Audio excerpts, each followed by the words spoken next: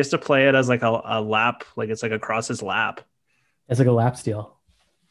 Yeah. I mean, It's country. like, did he get paid by Mountain Dew? I mean, he must have, right? If it's the Mountain Dew meme guitar, surely Mountain Dew had a hand in this. I have no idea. This is the first I'm hearing of it, to be honest. Well, same, except people say he keeps pushing the boundaries. So he's done this before to some degree. Like, does he add a string every year? And he will again. Yeah, next year it'll be 21.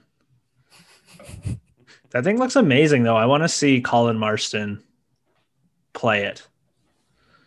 And yes, If already anyone incorporating a can, Colin Marston reference into today. our patron saint. Yeah. Welcome to episode 2 of Hearwax 2. We're very consistent, so this is occurring almost exactly 4 weeks after the first one. We really care about creating consistent listeners. Monthly is good. 12 topics per year. Really going to cover the gamut. Yeah, quantity over quality, man. Yeah, I know we were talking about how in the last podcast when we were talking about our best albums of the year, using terms, I think especially terms that you threw around like punishing and brutal and disturbing. And like we mean those things positively. And we thought that was kind of something interesting to jump off on in this pod and talking about why those are good things and things we actually look for in heavy music. I mean, I think people look for that in other genres now as well when you see the evolution and how experimental and kind of weird rap and hip hop have gotten. But I think it's especially been the calling card of metal as an extreme quote unquote genre for a few decades. Like those are the things we kind of seek out.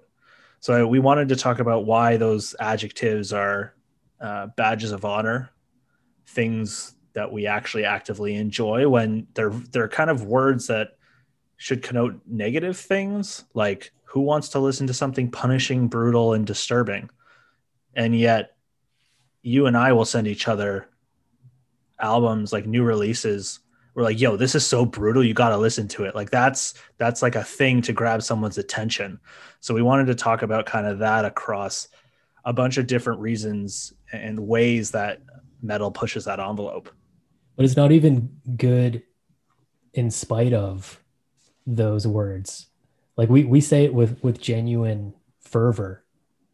Like we're Those are excited. the good words. Those are the Yeah. good words. Like That's I not don't like want just metal look that's past the not. disturbing. Yeah. Look Yeah. past it and you'll like it. No, it's like this is the selling point. Well, you mentioned I think on the last pod, or at least we've talked about Death Spell, or no, not Death Spell Omega, although they would kind of fit into some of this too. But wow, I'm totally blanking. What's the brutal death metal band that you love? Oh, defeated sanity? Defeated Sanity. There we go. About how when you Wow. first heard them for That weird flex. Weird flex. Yeah, but yeah, who's the band that you ranked number one or whatever?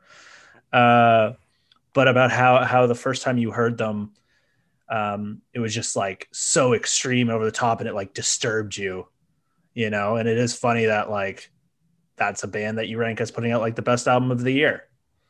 well, yeah, like I'll admit, I think I mentioned it like in passing, but I'll admit that I started listening to Defeated Sanity just because other people were saying, well, this is the most brutal music. Yeah, And when I was 17 years old, I was like, yeah, that's what I want to say that I listen to or say that I relate to, or I guess we'll get into this a bit later, but yeah, it ties into something I was kind of thinking about before. A lot of this stuff, a lot of metal, I wonder if it was the case for me, but I wonder if it was the case for most people or a lot of people at least, that they went into it not so much enjoying it for its aesthetic value, so much as proving something to themselves or to other people. yeah. I think, I mean, a lot of the things we'll talk about kind of get to this, but there's something about hearing I mean, it's the same when you see like a movie that does something you haven't seen before, but when music kind of does something you haven't heard before, it's just like it's mind blowing. You've never it's so scary or so much more, extreme, to keep coming back to that word, than anything you've listened to before. And that's exciting. It like gets your brain kind of firing, like, whoa, I didn't know things could sound this way. And that can be, to kind of touch on the topics we're going to cover today, but that can be anything from like the content lyrically, or the image, the how fast it is, the rhythmic nature of it, the speed, the dissonance. Like there's all sorts of different ways that these things can push you, and how exciting that is the first time you hear it. And metal kind of does all of these things. I mean, not all bands do all of them, but metal does all of these things, and that's what's like, I mean, kept it exciting for such a long period of time. I just also want to say, this memory just came right back to me as we were talking. I grew up in the suburbs around Toronto, and my dad would take me into the city from the burbs to go shopping at all the downtown record stores. I wasn't really into any music at that point in my life, but all I remember is on Yonge Street, there was this, I don't know what it was, whether it was like a music / vintage clothing store. Like if there's anyone in Toronto listening to this who knows Black Market, like it was something like that. It Yeah. wasn't Black Market, but Yeah. Cause Black Market's was on Queen, right? yeah, exactly. But this was something like that. It's just, you just get just a bunch of quote unquote counterculture memorabilia type stuff. Maybe they did tattoos there. Maybe it was a tattoo parlor actually. Wait, Anyway, was it when you had to walk down a couple stairs? you had to walk down a set of stairs. Yeah. Yeah. Yeah. I know what you're talking Yeah. about. Yeah. It was near Yonge and Dundas, which It had is, piercings and all sorts of stuff. Yeah. yeah, totally. And it always had like really intense metal music blasting from the doorway. Yeah, I did. And so as a child, I was like vaguely aware of Metallica and Black Sabbath.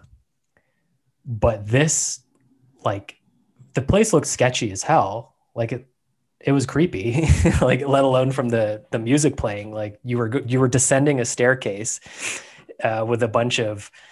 It just looked like a suspicious place to be, at least to a suburban child. I would actually today, I kind of find it kind of cool, maybe, I don't know, but yeah, I think that was the first exposure to extreme music in my life. On the street on Yonge Street, and yeah, I just remember like being scared and thinking, I'll never go down that stairwell, this metaphorical stairwell. And sure enough, I kind of ended up doing it. So Yeah. Well, and now I'm pretty sure like where that place was, or right next to where it used to be, is like a Belgian waffle takeout place. yeah, So like a Five Guys or something.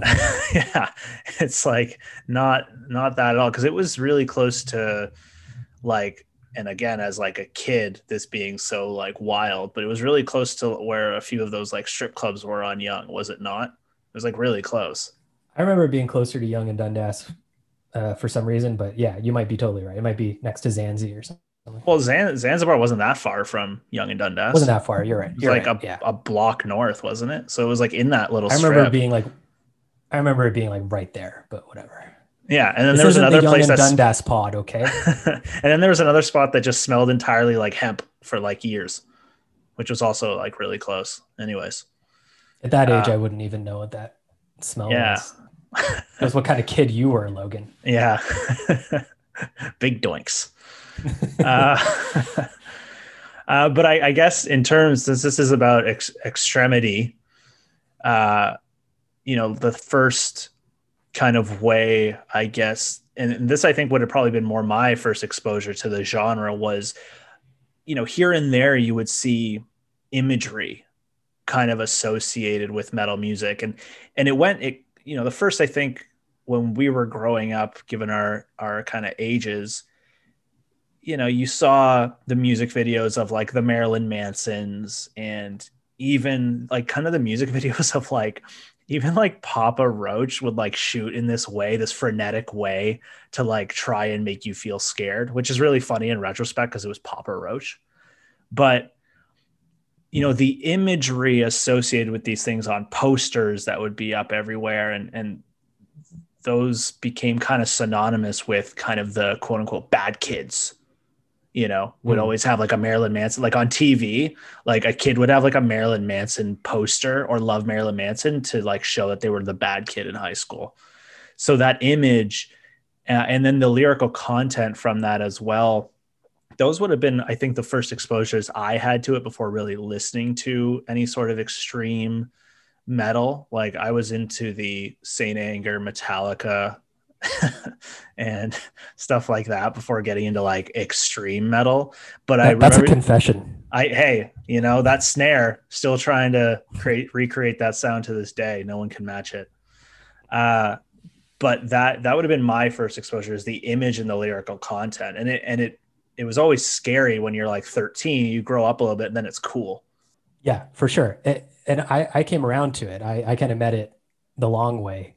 But it's similar to you, I guess. My exposure, I was really lucky with my exposure actually, because I got like what was the broadband cable, like the special cable that came out in the early, I don't know, made a big deal about you could do you could like select what you wanted to view and stuff. You weren't just at the mercy of flipping channels. It was like you suddenly got Oh, 400 yeah, channels. yeah, You know what I'm talking yeah, about? yeah, Now yeah. it's now it doesn't even matter, but like back then it was a big deal for a 12-year-old. Yo, Much But Loud. Are you going to talk about that's Much what Loud? I'm talking about, much loud. So if I have Yeah. of the 300 new channels that you get much. I'm like, what is much loud?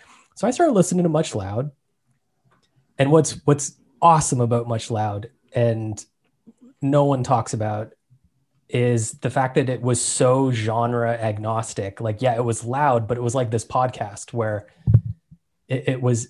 So in a playlist, you get a black metal song, then you'd get a grindcore song, then you'd get a death metal song, then you'd get like an emo Thursday type song. Like it was just everything under the banner of, you know, what we're calling extreme music. Yeah. And that was, but when you're introduced to it that way, you start to look at metal, and I'm saying metal as kind of the umbrella term for all this. I know it's not technically, I know that's a subset of what we're talking about, but just for ease of use, I'm using metal. Let's say metal. You start to look at metal as all of these subsets, if that's your first exposure to it. I remember Misery Signals, a single from their first record. And it was really fast and really punishing, like we've been talking about, but they looked like such sensitive young dorks. I And it just was, realized something. Was yeah, Misery Signals only ever put on because of CanCon rules? Like, did Misery Signals make it because of CanCon? Like, I don't know what that is, but I'm assuming it's something like the Canadian government yeah. mandates of Canadian. Well, they're not Canadian band though. They just have Canadian members. Oh, I get okay. I wondered how that worked though, because like, didn't they have two members from like Manitoba or whatever? The singer is definitely Canadian, like the original and now again current singer is definitely Canadian. Well, also Oh, the Carl was Canadian too. And I don't know. Yeah, I'm pretty sure he's the only like maybe the one of the guitarists all right. Well, my is CanCon Canadian too. theory is out the window, I guess. Never mind. But no, but I think you're right. Like they did, man. Like I would like Alexis on Fire was probably pushed Yeah. on that channel as well because of the Canada thing. So, but yeah, so now I see a bunch of bearded, long-haired, tattooed up dudes, and I'm like, yeah, these look like cool guys who make cool music. But back then, that could be a little intimidating to a 12-year-old. So Misery Signals was something a little more palatable in terms of image, where you could feel that it was a little less scary to like, even though aesthetically the music was the same as that creepy doorway on Yonge Street. What was coming out of it, you know, it was Right. as heavy and as rough, but the image of it was a little more friendly, let's say, or a little more relatable. Right. But it's interesting now because so I think at least how I viewed it when I was a teenager is metal as a whole just kind of felt like it was trying to push the scary, like, death related, maybe more gorish type stuff relating to kind of horror movie-esque look and feel. And now there are still bands doing that, but you get a lot more, like a big thing over the last couple of years has been more of like the sci-fi fantasy thing, like uh like Worms kind of does that. Cryptic Shift had that a little bit. And then there are lots of like deathcore-ish bands that also really kind of dip their toe into the sci-fi element. And I guess sci-fi and horror aren't that far off, and it always makes sense if there's a relationship between film and music. Like, it doesn't surprise me, but it is interesting. Like, it gets a bit nerdier, to use like a kind of lame term because I can't think of a better one, but it's gotten a bit nerdier because so much of metal can be considered nerdy in terms of the time signatures and the polyrhythms and all that fun stuff than how saw it as a teenager when it was all just scary and horror. Yeah, these guys were going to dunk you in the school bathroom, in the school toilet or whatever, put you in a locker. But now it's those nerds who were getting put in lockers who are making the death metal kind of thing. Yeah, I mean, to go back to Colin Marston, because I feel like he's just going to be our perfect anchor point on everything. But like, he's not an intimidating looking person, and yet the music he makes would fit into every category that we're going to talk about in terms of rhythms and tempo and dissonance and lyrical themes, and kind of pushes all those different extremes. True. Yeah, you're talking about horror. It is at least like the early death metal, and I just keep thinking about Death's first album and like the album art. And I don't know, like I'd like to go back to the late 80s when that came out and get a read on if people thought that was like intense. But now it's very charming.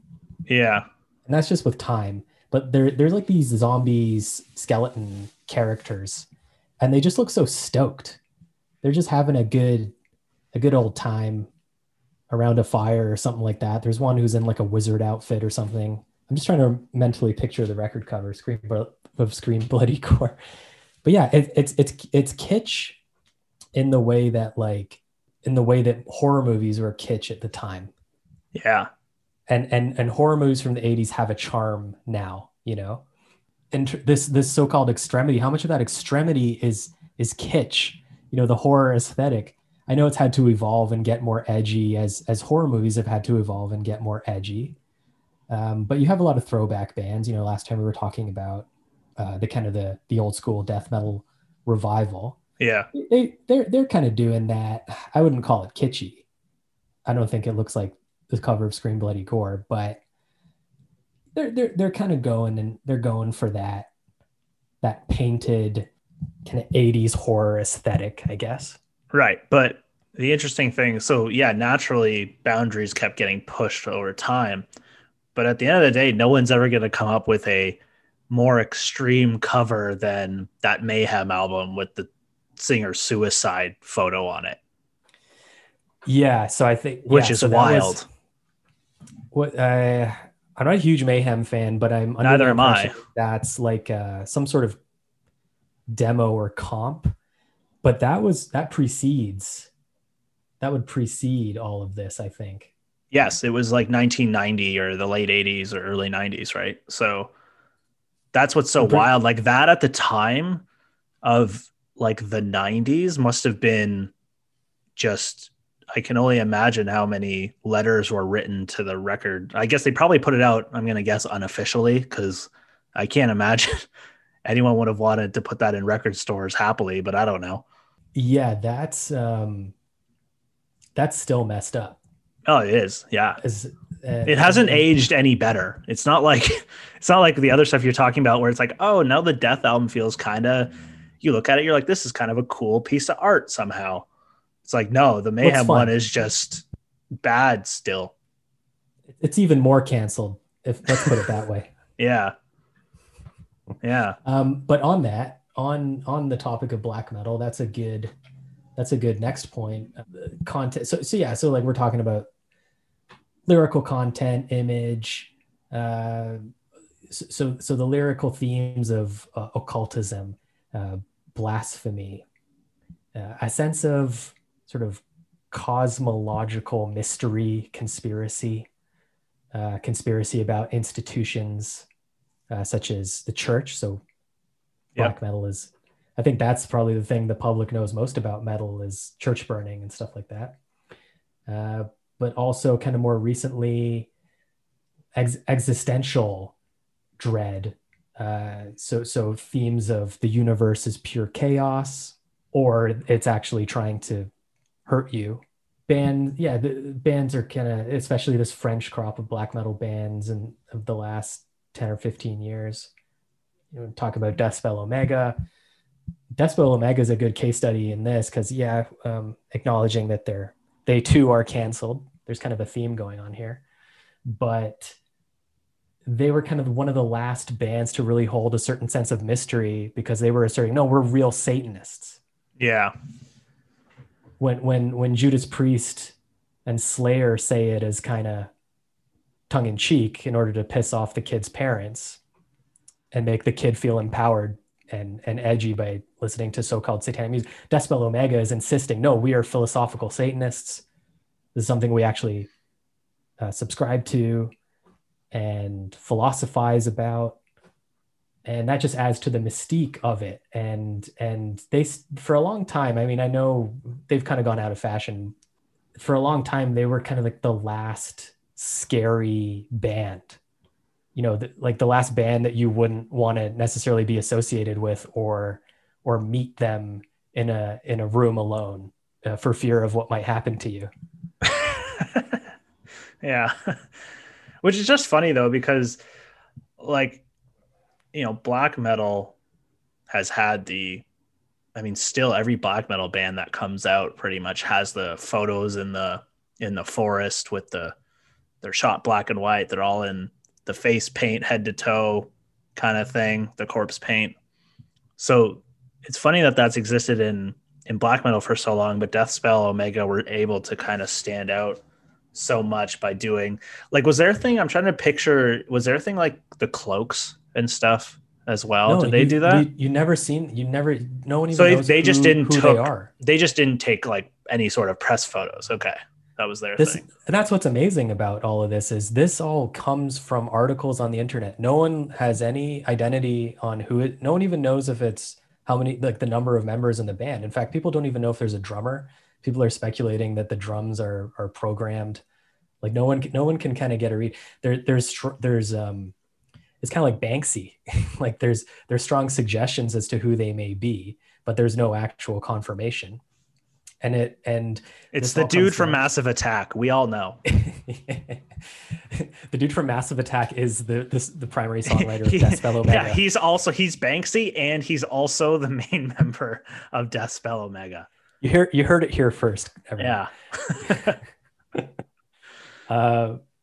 Yeah. So that's impressive. I mean, again, trying to separate this from the problematic aspects of Deathspell, but there's something to be said for the fact that this mystique, this scariness that they had, in addition to the music tonally being, and I'm sure we'll dig into this a bit later, but aesthetically quite off-putting and scary, they also had the image and the mystique to back that up as well, which I'm sure bolstered their popularity amongst us at the time. Yeah. Yeah, and then I guess the other end of all this within the bigger umbrella of metal is, less imagery and that kind of stuff to, I think, the more punkish anti-politics. I shouldn't say anti-politics, I guess hyper-political, but authoritarian and all that kind of stuff. Bands really focusing on that, and that drawing probably a different crowd to hardcore bands than say death metal. Very, very different, both extreme in different ways, but in very different ways. They talk about acts of murder, blood, cutting, mutilating children, body parts, limbs, eyes, hearts,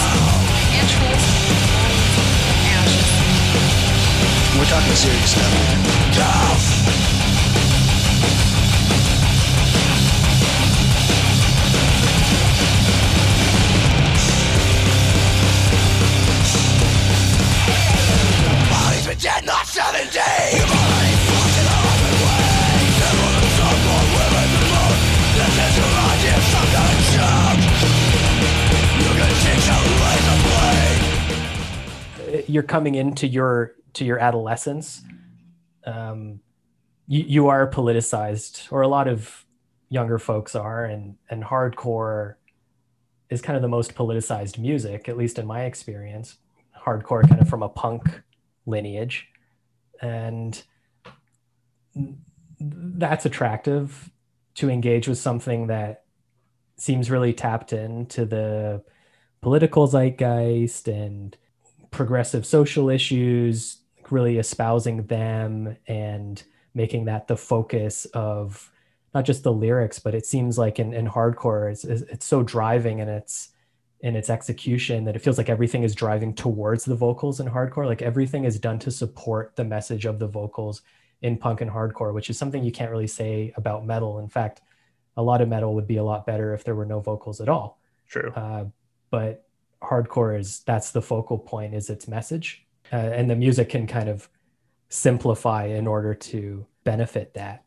Yeah, I think there's also a pure emotional component to it, which is like kind of jumping off from what you said. When you're becoming a teenager, you start to realize the kind of politics and the fucked up things kind of going on. Now, I'm imagining kids nowadays come across that a lot earlier because of social media and everything. Like the TikTok generation now seems to be on top of social issues much earlier than I ever was.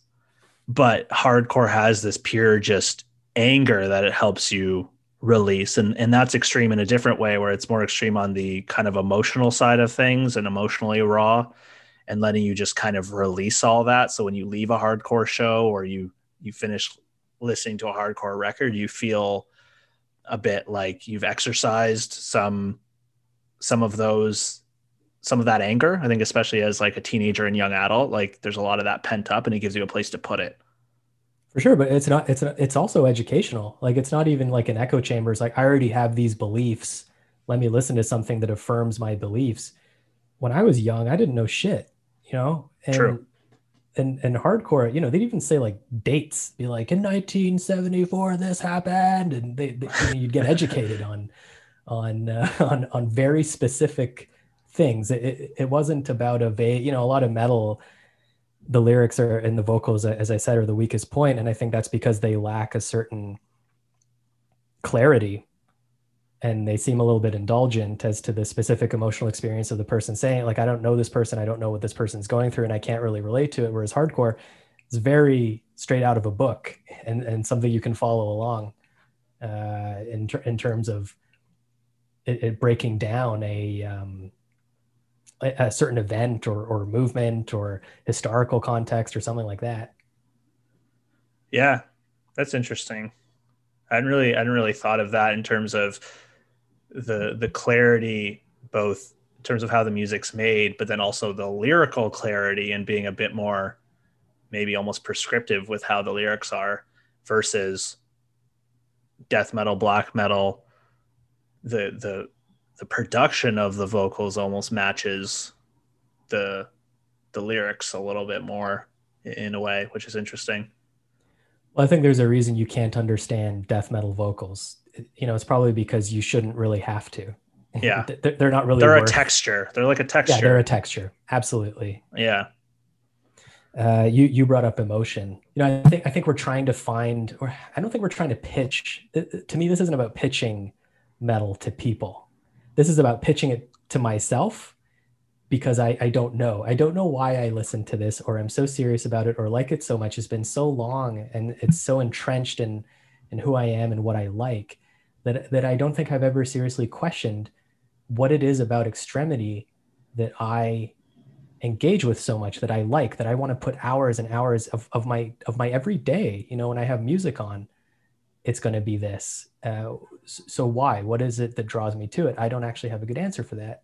So anyway, these are all talking points about maybe trying to figure that out. But the emotional thing that you said, there's something attractive about emotions followed through to the extreme. So something you could lay against metal is that it's very melodramatic, and life is not as dramatic as metal would portray the experience is. In reality, your conduct is judged by how much you keep your feelings in check and moderated. So if you receive praise or for your social interactions, and awkwardness to me is maybe showing a bit too much emotion, or showing not keeping your emotion in check, or seeming more nervous than you should be, or saying something, sharing too much, like these kind of things. And you listen to this music and it's all emotion. There's nothing that's trying to be kept in. There's nothing that's trying to be moderated. It's just followed through to the extreme. And yeah, there's something really satisfying about that. I guess it's kind of like horror movies where, there were those like studies of how horror movie fans are coping better with the pandemic. And I guess there's I don't know how necessarily true that is, but there's always been a bit of a correlation with, horror movies. And I guess music does this as well, because they've also said metalheads are calmer when listening to metal music, despite all the intensity. I guess there's a bit of, again, like exercising those feelings and releasing those and getting to experience that extreme without you're just listening or watching it. Like you get to experience the extremes and see those things through without having to do anything yourself. Right. Yeah, for sure. And for me, horror, the satisfaction from horror as a genre, whether it be movies or just storytelling in general, let's in this case music too, is it's revealing that, hey, guess what, your suspicions about the nature of the world and how ugly that nature is, they're real, they're right, your suspicions were correct, you're not crazy, despite what every other piece of media would have you believe. Things are really not okay. And horror kind of gives you a little wink, to say like, I got you. I know you're right. Don't worry. This is now the fake news metal is truth podcast. Yeah. Media would like you to believe that society is normal, but guess what? It isn't. You were right. This is Parler's first original podcast, by the way. Because I got shut down on everything else. We're gonna get deplatformed. Yeah. I think one of the other main things for me personally, starting to listen to heavier music as a teen, was speed. Like we've kind of covered, the imagery, the lyrics and all that stuff. Like that's definitely, I think, gets a lot of headlines on a broader scale because it's so easy to see it. Like you can see posters a lot easier. Well, you could see posters a lot easier than you could listen to music. Now music's very accessible, but the speed of which was what used to kind of grab me, because when you listen to more mainstream stuff or even just rock and roll or whatever, something super fast, or even in metal's case with doom metal, super slow, cuts through the noise like crazy. Like it's such a contrast to all the mid-tempo stuff you're used to hearing that's, plus or minus 30 beats per minute, around like 120 beats per minute, right? Like almost everything's in that zone. And then you hear metal, which feels like it's at double the speed sometimes of that, or with like Agoraphobic Nosebleed, like 4 times the speed or whatever crazy tempos they sometimes program at, like things like that.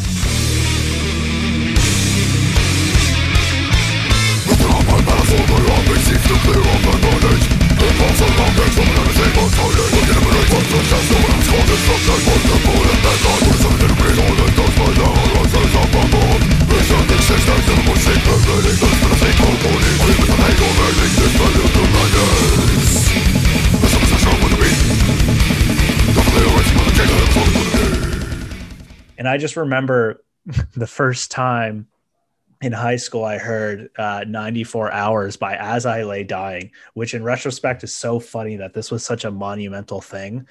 but like minute in, there's the infamous like double bass part just underneath the most generic metalcore riff you've ever heard.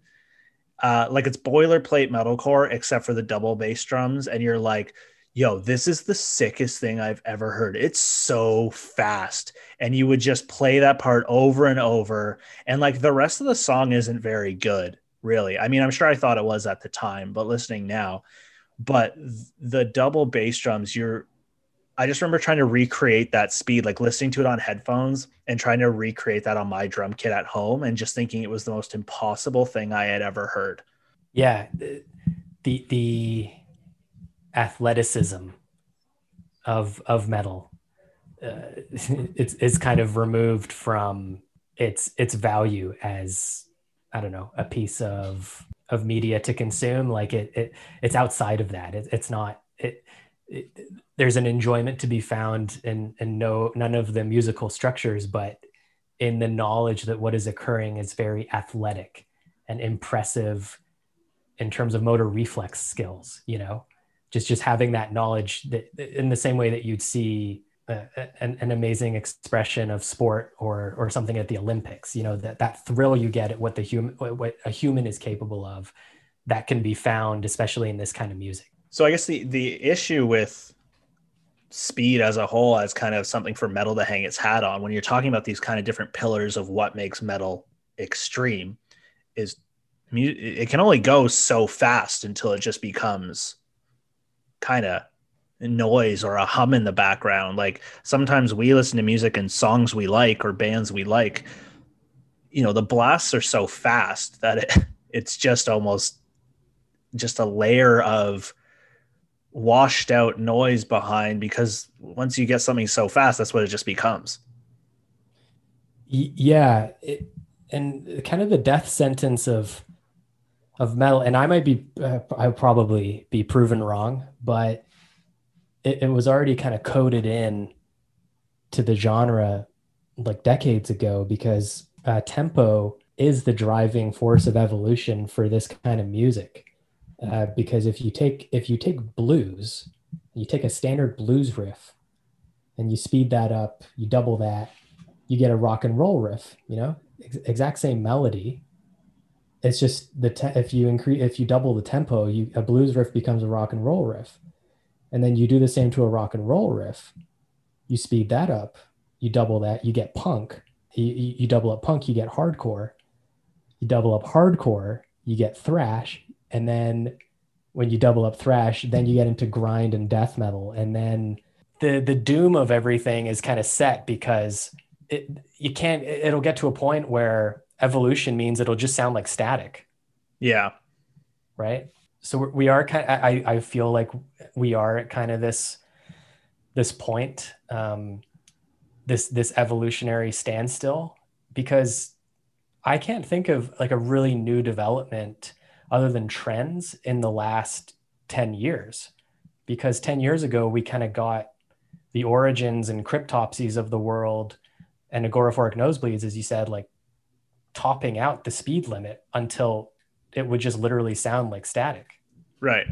But then I think that probably also does a good job explaining why a lot of death metal now that's having this kind of renaissance or throwback sound is hearkening a bit more back to like the groovier death metal of before, like those riffs that are chunkier, not played at the fastest tempo, like all the time anyways. Maybe sometimes it's played pretty fast, but it's a lot more like mid-tempo-ish, grimier death metal. And I wonder if that's just the natural, like we have this natural thing that when we hear, okay, well, I've pushed what I can play or listen to in terms of speed. Like I've kind of heard it all at this point. What's next? Well, can't get faster.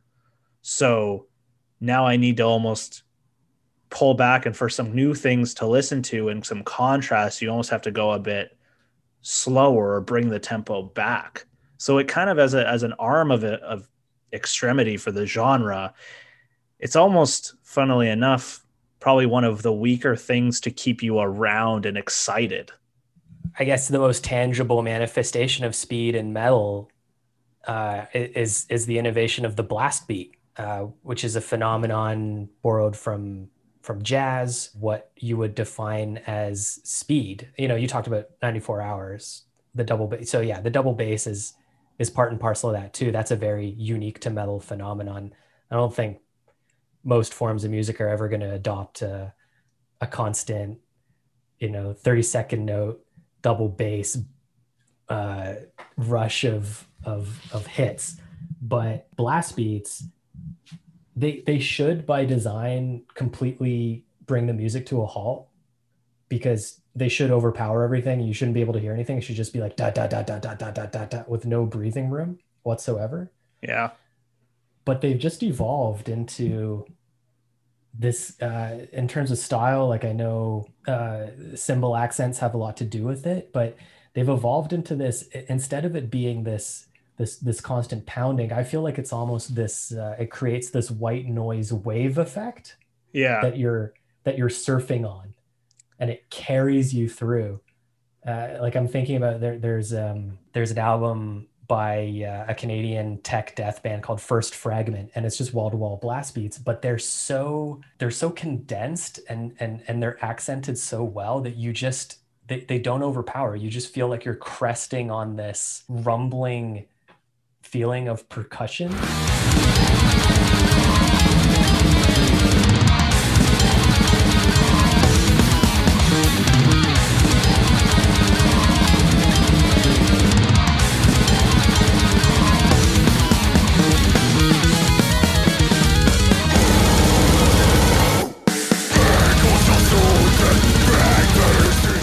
Right. And it's more, like you said about vocals, it is almost more of a texture than this constant pounding you in the face. Well, that's what I was saying about when you kind of think of the limits of these things that we're gonna like, that the different extremes of metal.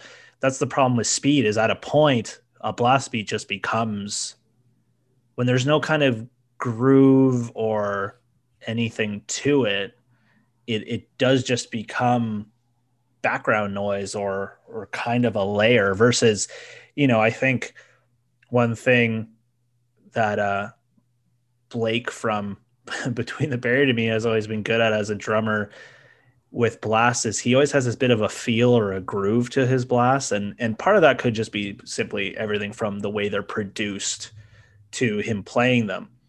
But they never have felt like just noise to me. Like, they've always had a bit of feel to them, and we discovered that one point after, I think it was like after Great Misdirect or Parallax, he did an interview where he said he had like messed up his one foot or leg, so he can't do like a typical double bass, like he can't do the typical pattern of da da da da da da. Like, it has to be a bit more rhythmic, and I think that comes through. Right. And there's such a difference. You notice such a difference between that and just like a blast beat at 240 beats per minute.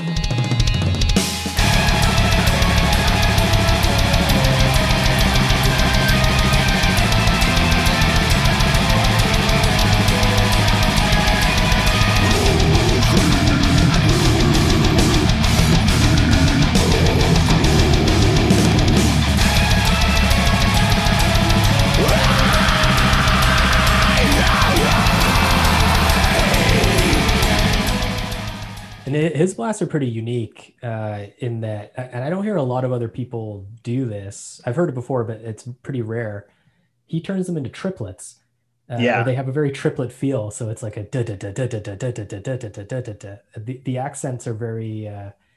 They have that kind of hoppiness to them. Yeah, it's almost like a D beat, like in a weird way. Like, it has this kind of this rhythm and gallop, I think is a term you've said to me before. Yeah, it has a very syncopated feel to it. For sure. So yeah, I feel like I haven't done a very good job of pitching tempo as like a benefit.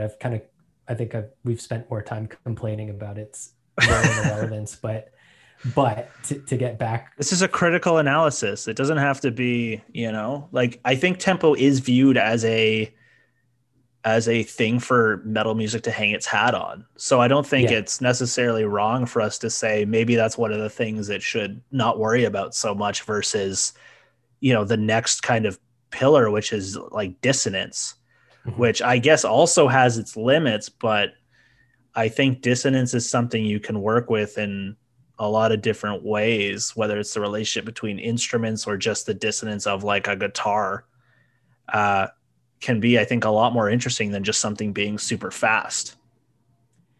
Yeah, I think dissonance is for me the most important uh, thing that metal music, extreme music contributes to the landscape. Just simply because it's really the only one of the only genres that are engaging with it enthusiastically. Yeah. We're talking about dissonance in the most basic musical sense of tension, melodic tension, versus consonance, which is melodic stability. So metal is very willing to use a lot of pitches that will create tension when juxtaposed with one another, whether that be, lots of chords that are tritones. This is just creating very tense, quote unquote, ugly melodic shapes in the music. And yeah, we're getting back to the horror thing. The closest thing I can describe it to is something like horror movie music, or Yeah. like Psycho, like the dee, dee, dee, dee, Yeah. all those like really ugly tritones in horror music and shrieking violins. It's kind of found a home in the composition and arrangement of metal riffs and the larger songwriting. Yeah. And I mean, it's been interesting to note the influence and change of that in metal music too, because when, I guess Gorguts were probably the first, I'm going to say big band, but I guess that's all relative, but big band within death metal to use dissonance on such a kind of consistent, big and noteworthy level. Like they got pretty, like they're pretty well beloved. And now they've been around, I guess, for God, like 25 years. And, but past them, it took a while before like an ulcerate kind of became big doing that same thing. And now there are lots of bands. Like anytime there's a new noteworthy death metal band that you see kind of showing up on the blogs or that'll send to you excitedly, it's almost always like ulcerate is an influence that they happily list. And that's just been, I think, the biggest pillar that a lot of metal music has hung its hat on is this dissonance. And ulcerate, I think, is probably, and it's funny, ulcerate's never been like my favorite band, but their influence has been incredible. I used to joke, Gorguts is my favorite genre. Yeah, that's a perfect Just, way of putting it. or I should be even more specific, Obscura, the 1988 album by Gorguts, is my favorite genre. Oh A my lot of God, it things was have followed it. 88. Was it? 98. Okay, holy, I was going to be like, oh my God. The year after Death. That would be wild. Yeah. But I think the seeds were there. If you listen to especially Erosion of Sanity, there's definitely, it's like a totally unheard of leap from Erosion of Sanity to Obscura. I mean, it is substantially different, but you can see the seeds. So credit where credit's due to Gorguts. Gorguts is kind of the bottom level dissonance to me. I think there's a top level to it where there's a bit more subtle use of it in extreme music that's noteworthy. I think it's used a lot to tether what would otherwise be, I think, really sappy and sentimental and melodramatic, and it tethers it. It adds a little bit of tension, an element of dissonance, in order to give it a bittersweet quality. Yeah, it can instantly make something sound evil that otherwise would not. I'm not even talking about evil, because to me that's kind of going into the Gorguts thing. Because I'm even thinking of like animals as leaders. Yeah, that popped into my head too. That's interesting. Because Tosin is really good, and I know it's because he uses like a lot of extended chords, and that's kind of inherent to that. But there's I was listening to off the most recent Animals as Leaders album, a song, I think it's Private Lives of something other. Anyway, he has a solo in it, and it's hilarious because it's Animals as Leaders who has the most elaborate solos probably currently in metal, but it's a single note. He just plays the same note maybe 4 or 5 times over this little motif. And the motif, if you looked at it on its own, could be very saccharine and kind of a sappy, emo riff almost. But this note, because he keeps repeating this note, it's clashing a little harshly against this riff that's underneath it, and it's just tethering it. It's giving a little bit of tension, and it's making it really bittersweet and really real and feel really earned. Whereas before it would just be pretty. So just him adding that little bit of texture, just a single note, gives that part so much weight and poignance. Just this hint of friction.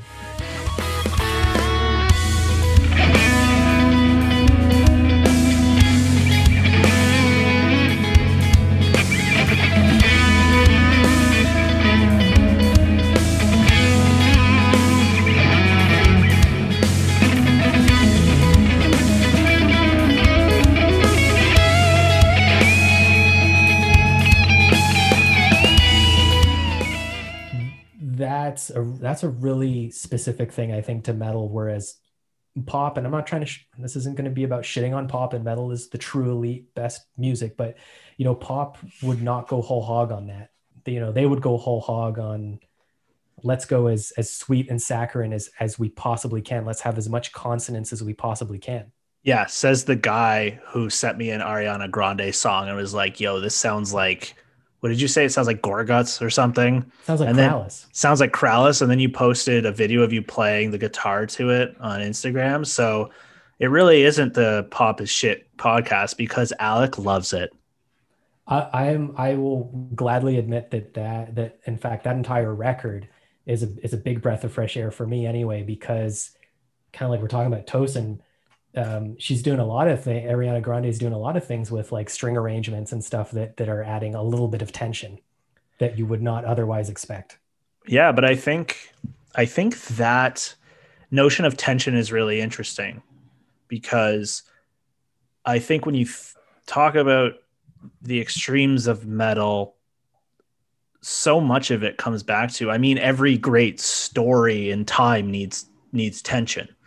So it's not surprising that, a genre that put all these things that this genre pushes increases tension in a lot of ways. If it's speed, it's simply increasing tension between how fast it can be and how fast you're used to hearing it. Dissonance increases the tension between instruments.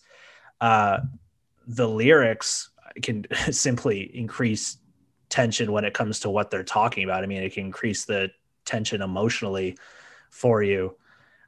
It's not surprising when you're seeing now pop music or artists like a Juice WRLD who really liked like punkier music and finding that kind of emotional tension, that you're now seeing it also appear in mainstream pop stars music as well. And that's a weird connective tissue from like metal to, say, Ariana Grande. But I think you're seeing a lot more of that influence in hip hop, and I guess now extending to pop. I mean, hip hop just is pop music now, but that tension, I think, is really, really exists. I think tension is naturally interesting.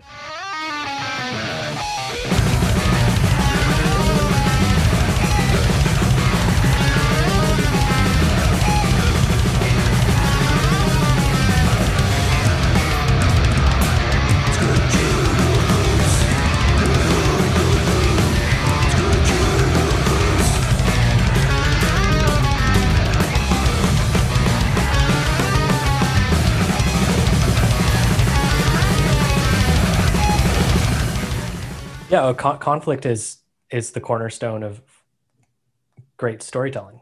Exactly. In other media, right? It's mastering conflict means that you've mastered the story, really.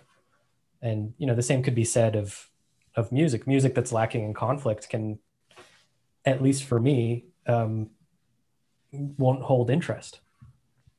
Yeah, I mean that's I love bands that do, and I mean we talk about them enough, but Between the Buried is really good at really long buildups to big kind of cathartic breakdowns or riffs that kind of release the tension. And it's funny, those I was thinking about this the other day of how like BT Bam have some of my favorite kind of big moments in songs. And then I was like, well, what do I mean by that? Why did that pop into my head? And it really is these builds that build tension, build tension, build tension, and then finally release in a breakdown or a riff. And I think it's natural for tension and mastering conflict or releasing that tension to feel cathartic when you're listening to it. Yeah, absolutely. I think so catharsis is probably, top 5 words people would pick when describing the sensation of listening to this kind of music. I think that's one of the words I see the most is catharsis. And on that, the easiest thing you can say about the music is, or that you can say about dissonance in the music, is that it's interesting. At least it provides things you rarely hear in other media, in other music. There's a novelty there, and over time, like when you and I have become kind of acclimated to it, so dissonance no longer, it's now just kind of another tool that we're used to, but it gives a richer vocabulary, because I think I'm trying not to keep shitting on pop here. I'm just going to use it one more time as an example. There's kind of a binary about emotion. There's an Adele ballad, which is sad. And then there's, take your pick of any other kind of bubblegum, I'm going to have a party and I'm going to hustle and I'm going to get laid tonight kind of joyous pop songs. But life, at least for me, is rarely one or the other. Like every emotion is kind of tinged with its opposite in a lot of ways. When I'm having a really good time, when I'm out wheeling and drinking and having a good time, I always, and maybe this is just me, maybe I'm just weird, but I always have a tinge of melancholy at the same time, because I'm kind of aware of where this night is in the context of my life, and that this night's going to be over. And I always feel that there's a sliver of the negative emotion in having a good time that gives it, like we're talking about with the music example, a bit of poignance, a bit of friction. And likewise, when you're having a bad time, it's not as cut and dry as everything is shit. There's other feelings that are peppered in. Dissonance is kind of giving just a wider vocabulary of feelings. I'll listen to something and it's like, I don't know what I'm feeling right now, because it is so blended. It is so synthesized between a lot of different conflicting feelings. Right. I think another thing kind of related to dissonance, but also kind of pushing the envelope in another way. And this has never been my, like, a thing that's really drawn me to different bands or anything in music, but I know you really like I think it's Jutgeit, if that's the proper pronunciation is like microtonality, which is definitely a thing that has kind of emerged to even push beyond just basic dissonance. Yeah, Jutgeit. I don't even know if I like it, man. Like, I don't even know if we're opposed. Like, it's not like, yeah, I love this. I would feel like a huge douche if I unironically said, like, yeah, this is good. Like, I truly enjoy this. No, it's really difficult, man, because it really pushes against everything you've come to rely on in terms of your lexicon of like what makes up music in general.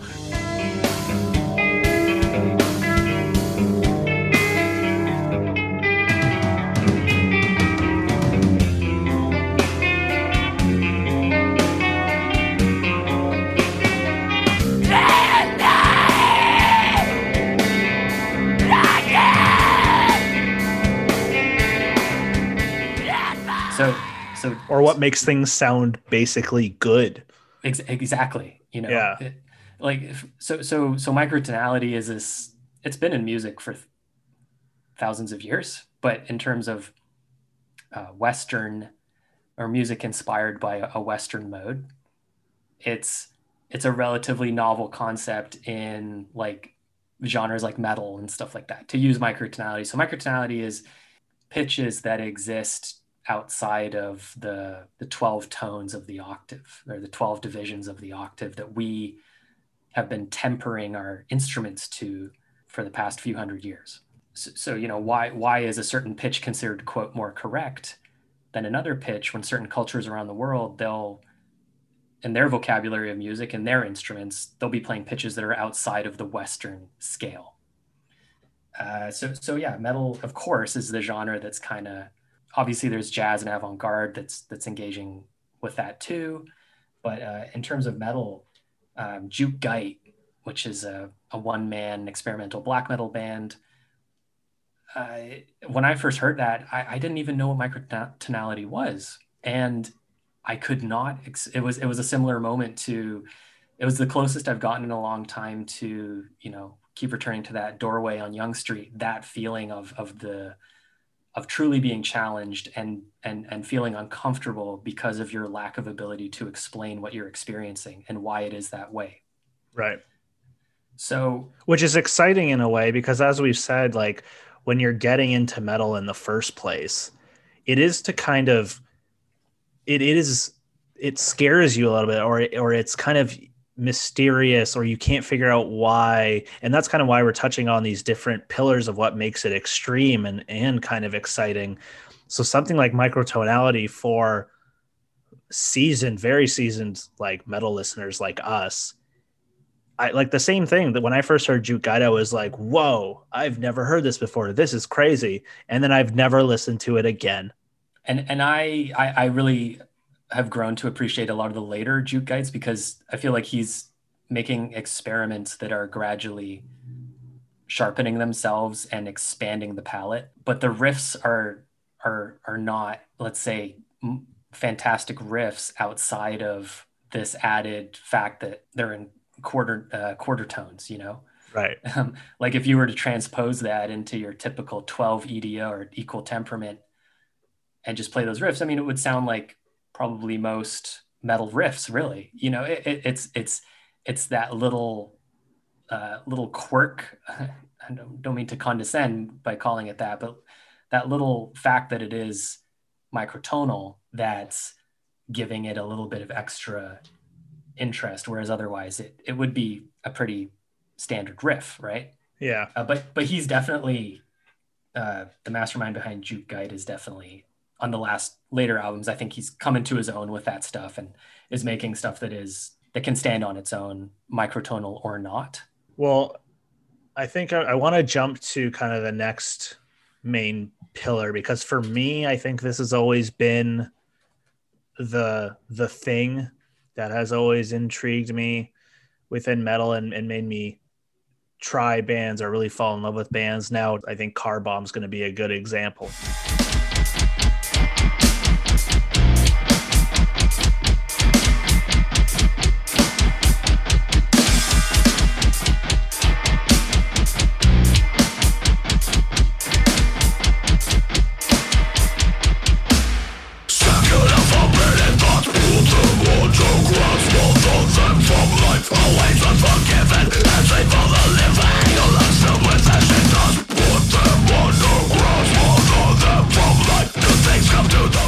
I mean, it's the rhythmic side of things. It's that disorientation, or, bands pushing the envelope when it comes to time signatures, or not pushing the time signature, but pushing the rhythms within those time signatures. And whether it's like polyrhythmic or stop start changes, or, for me, I think the first time I really heard this kind of stuff outside of, it starts with, using As I Lay Dying, around that time, being into kind of the more standard metalcore.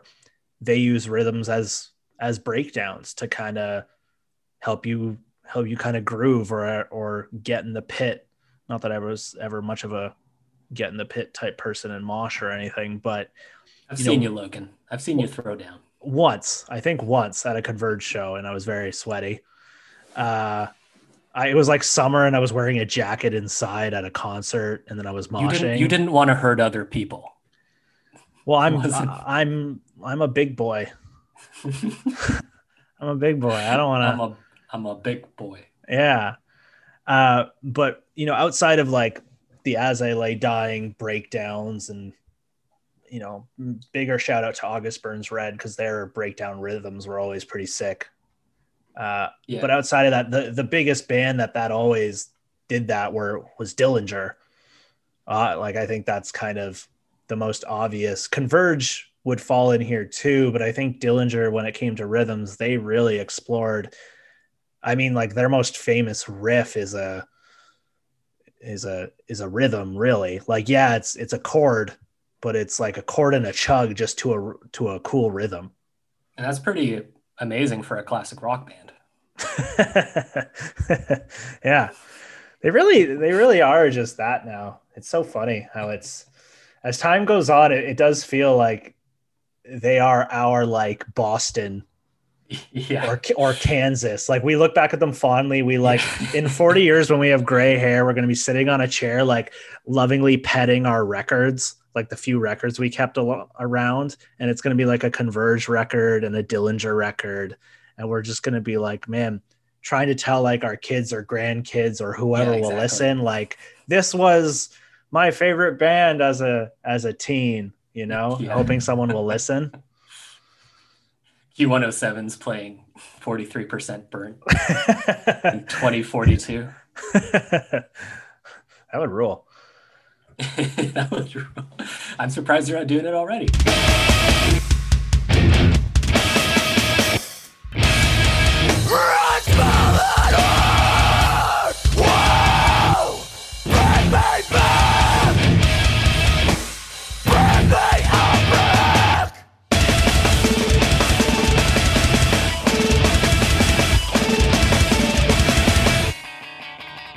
Well, I think so. Dillinger, I think for me, started it, and they're still like, well, I wouldn't say I frequently listen to them now, like that frequently. They are just such a key kind of component of my metal listening and evolution from there. There are obviously the Meshuggahs of the world, pretty much exclusively known for their wild rhythms and time signatures.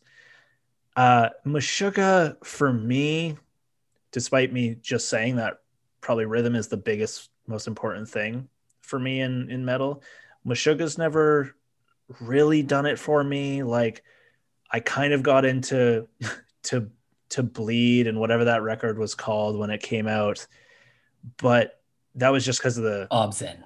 yes, I was going to say Obsidian, and I'm like, that's not right. Obscene.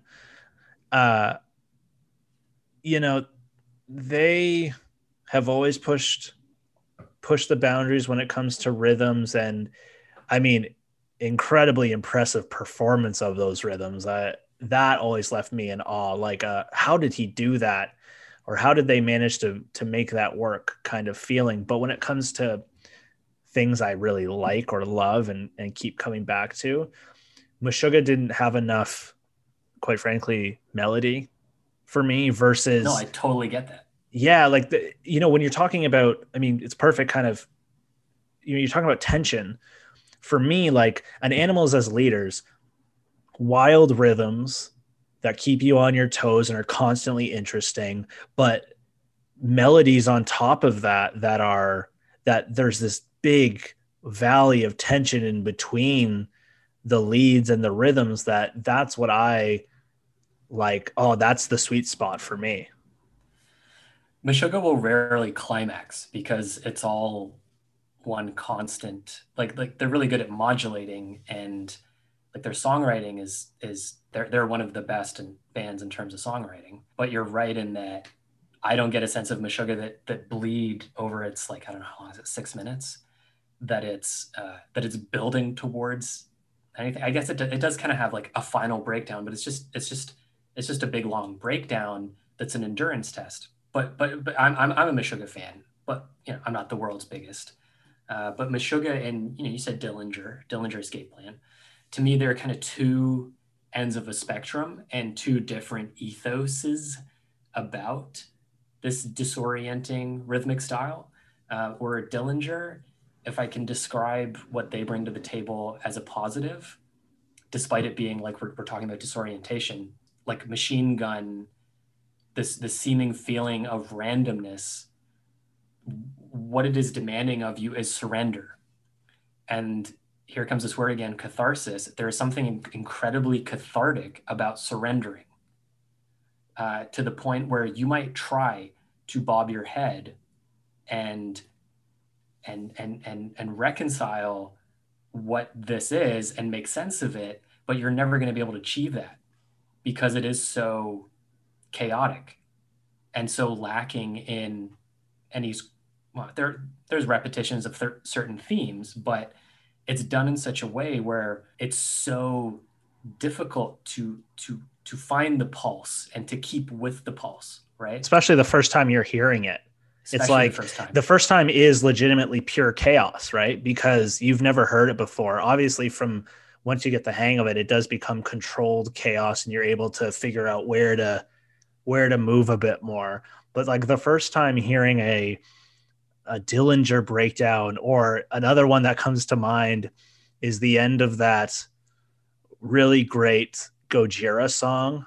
Oh yeah. Where like I did like Gojira for a period of time. I don't really go back to them anymore, but I will every once in a while be like, man, I need to hear that ending again. And because although I will say the Gojira one, I still kind of missed the mark on trying to be like, oh, this is where it's going to hit. But there's something cool about the movement from the first time you hear it, it's totally chaotic and you can't wrap your head around it. That's exciting. Don't get me wrong. But then when it moves into controlled chaos territory and it still feels chaotic, but you know where the chaos is going to occur, that's also super exciting because you're in anticipation because you know when it's going to hit. Yeah, super, super satisfying.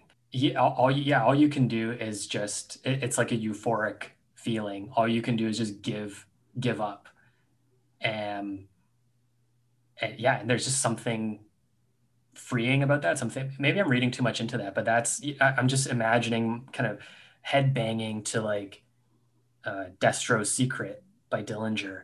And even after having listened to that song 150 times, I probably still could not headbang accurately to that. And I just love this feeling of trying to do it for the first couple beats, because I got the first couple beats down, and then my head just becoming this spasming thing that's not connected to music hall, and then just finally like shaking your head just in surrender, like feeling as though they like you can give up and you can relax. Well, and it's cool to think that no matter how many times you've listened to it, and there are some other riffs and stuff from like I think it's an Extremophile Elite by BT Bam. There's that one breakdown-ish rhythm that you and I don't think still can figure out what the time signature is.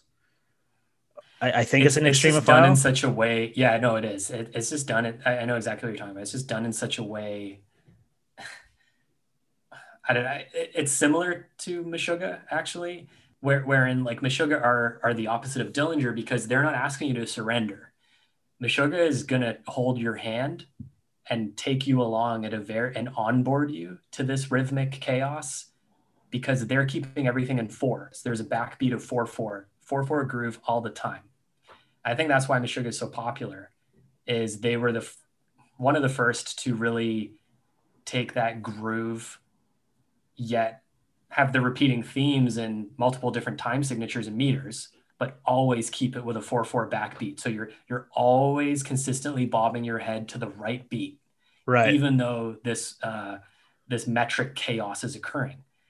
And that's what's attractive about Meshuggah, is you're getting to enjoy all these rhythmic complexities, but you always know where the beat lands because you've always got that backbeat because they're guiding you through it with the 4/4. And Meshuggah themselves say, we are a 4/4 band. We are, in fact, the most 4/4 band that has ever existed.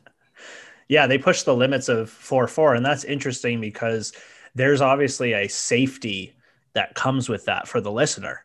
Because like you're saying, I can bob my head, I can be in the crowd head banging and not look stupid and all that kind of stuff.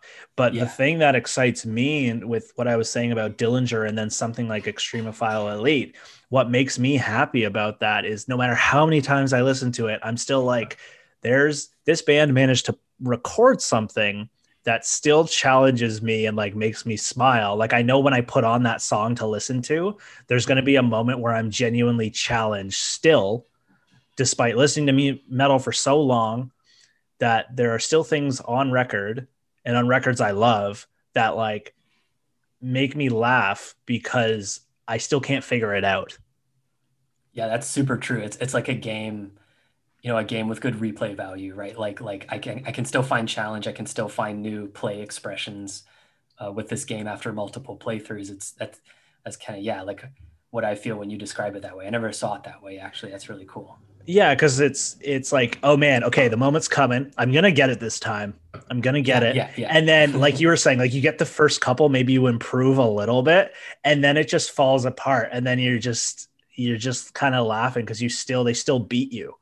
Like that Yeah, makes it yeah. exciting because we're talking about extremes and how that pushes you, and you're always trying to find, once you kind of get your fix of that, you move on to the next extreme, whether it's something faster or something more dissonant or whatever in metal music.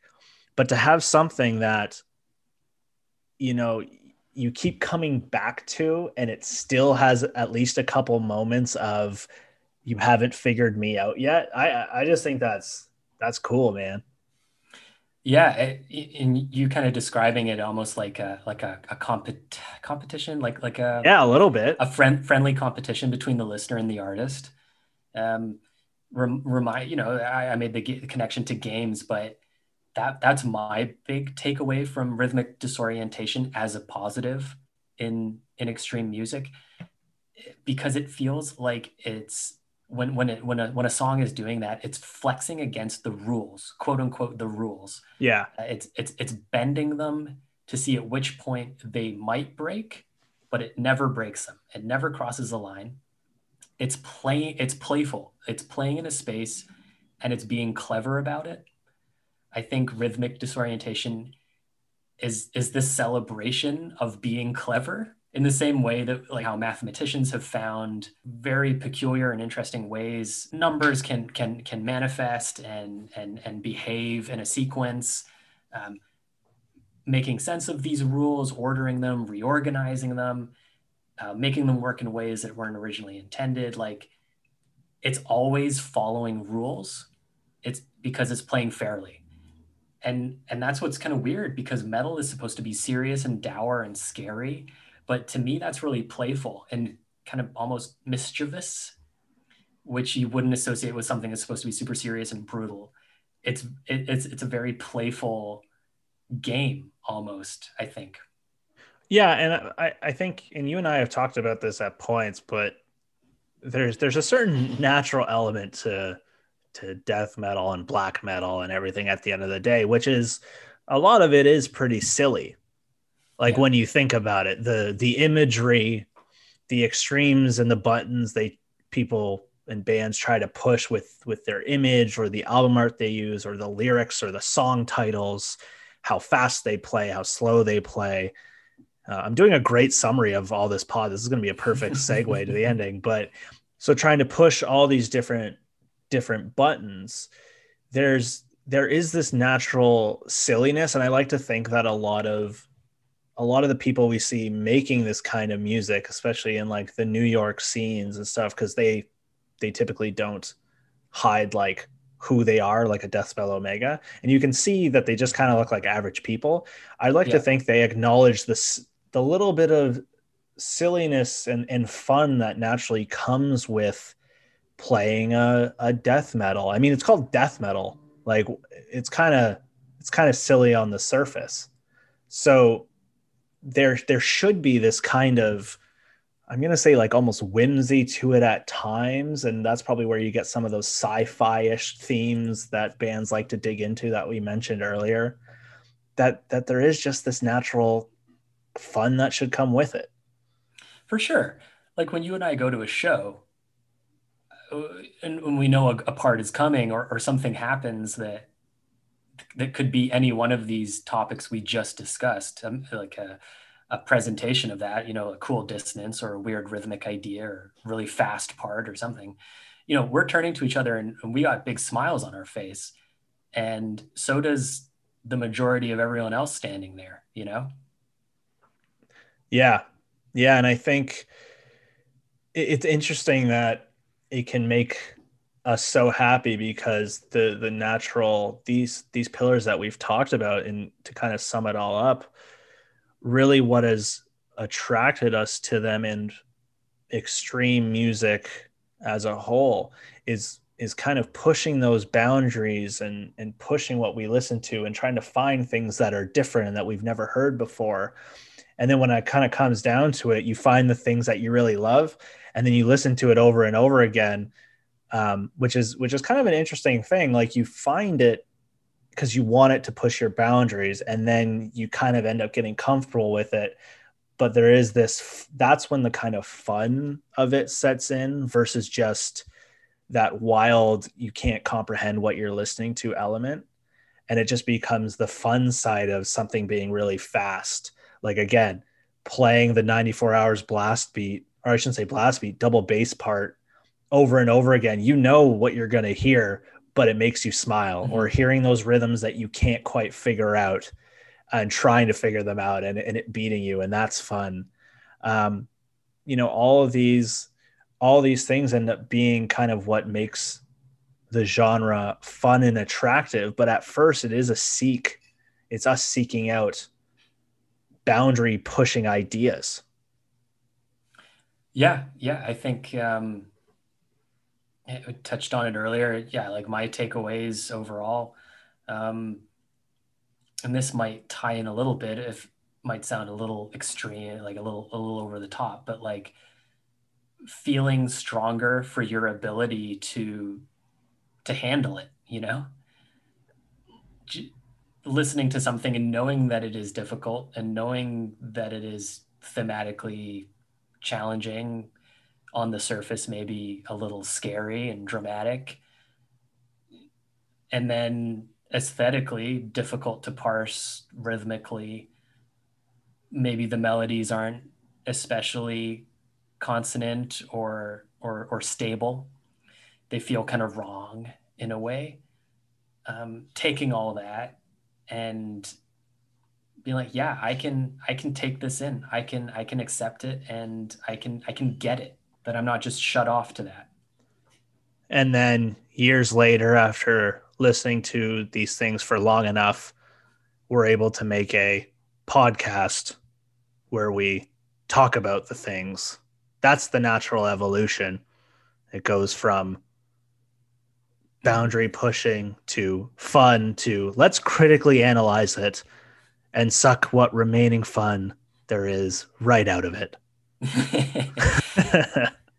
Well, it's like I find myself either having to apologize for this kind of music, or for some people who are polite about it and curious, like, oh, what do you like about it? I don't have a good answer, because everything about it should be, because the easy answer would be like, well, I'm this Byronic archetype / sad boy who likes dark things. No, you like screamo. That's my favorite part, is when anyone's like, what kind of music do you listen to? And you're like, oh, like metal. The answer is almost like, oh, like screamo. Like that's the somehow the term that crossed over the most into kind of mainstream listening. And the only thing I can think of is like the kind of little bit of emo, semi screamo phase that I think kind of populated high school when we were teens. Like, it was just popular enough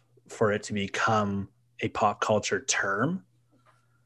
Yeah, and it was heavy, but extremely like unthreatening. Well, it was just pure teenage like angst emotion screamed out, right? With like the haircuts and the studded belts and the whole. But they were super like slight men, and some women, but mostly like skinny boys who you could, if they came at you, you could just kind of shove them out of the way and they'd fall apart. Like it was. You've really touched on like body types of metal musicians today, and I'm starting to think that you had just lived in fear of death metal bands as like a teenager, and now you feel like a big tough guy. Now that I've gained 40 pounds after COVID, I'm ready to push all these emos around. We're Do to gonna them bring what was back the done good to old me. days of death metal, where the band members were burly. Exactly. Yeah.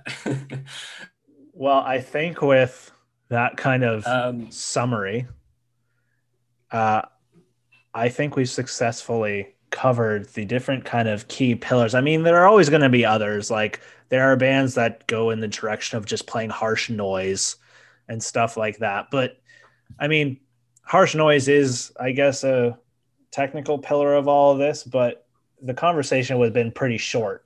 So, yeah, I had that in the note, but I couldn't really, like, we're talking about tones, like yeah, you said harsh noise, uh like stuff that literally hurts, not just like, oh, this is scary. I mean stuff that is unpleasant to your eardrum.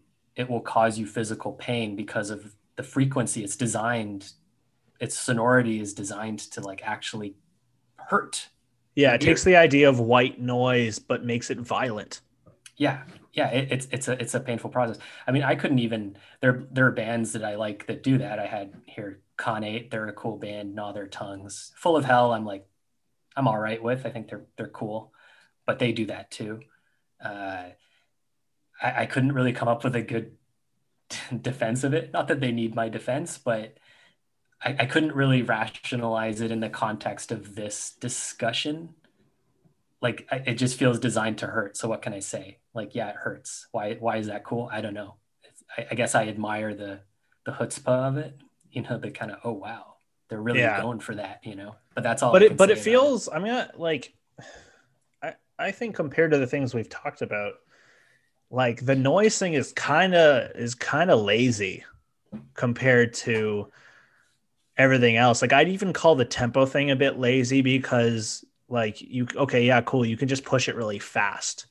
Now, it's not physically lazy, but it's lazy in terms of thinking through what ways to push and to push boundaries and be extreme. I'd say just making really loud noise has to be the laziest way to push boundaries for people. Like I I don't know. I'd love to talk to a noise fan and figure it out the same way I'm sure people, because I think we're doing to noise fans like what people are doing to us in terms like, why do you like that screamo? You True, know, that's a good like, point.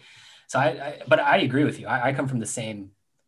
I will probably never like harsh noise as a genre, but it has a fan base, and I'd like to figure out what that is. So I don't know, maybe in the future. Well, speaking of harsh noise, you never want to listen to, we will sign off and play you our sign off music, which is one of our bands. So, with that, thanks for listening to episode 2, the extremeness, the extremities of metal music. And we'll, And their qualities and and their, its quality. yeah, and the qualities, the goodness of it, and also a little bit of the, you know, badness of it, I guess. This is an unbiased critical analysis. So, Yeah, it started out as like, why is this good? Why do we like this? And we brought in a bit of shade here and there, but hey, we got to keep it real. that's right. Well, until next time, thank you for listening. Take it easy.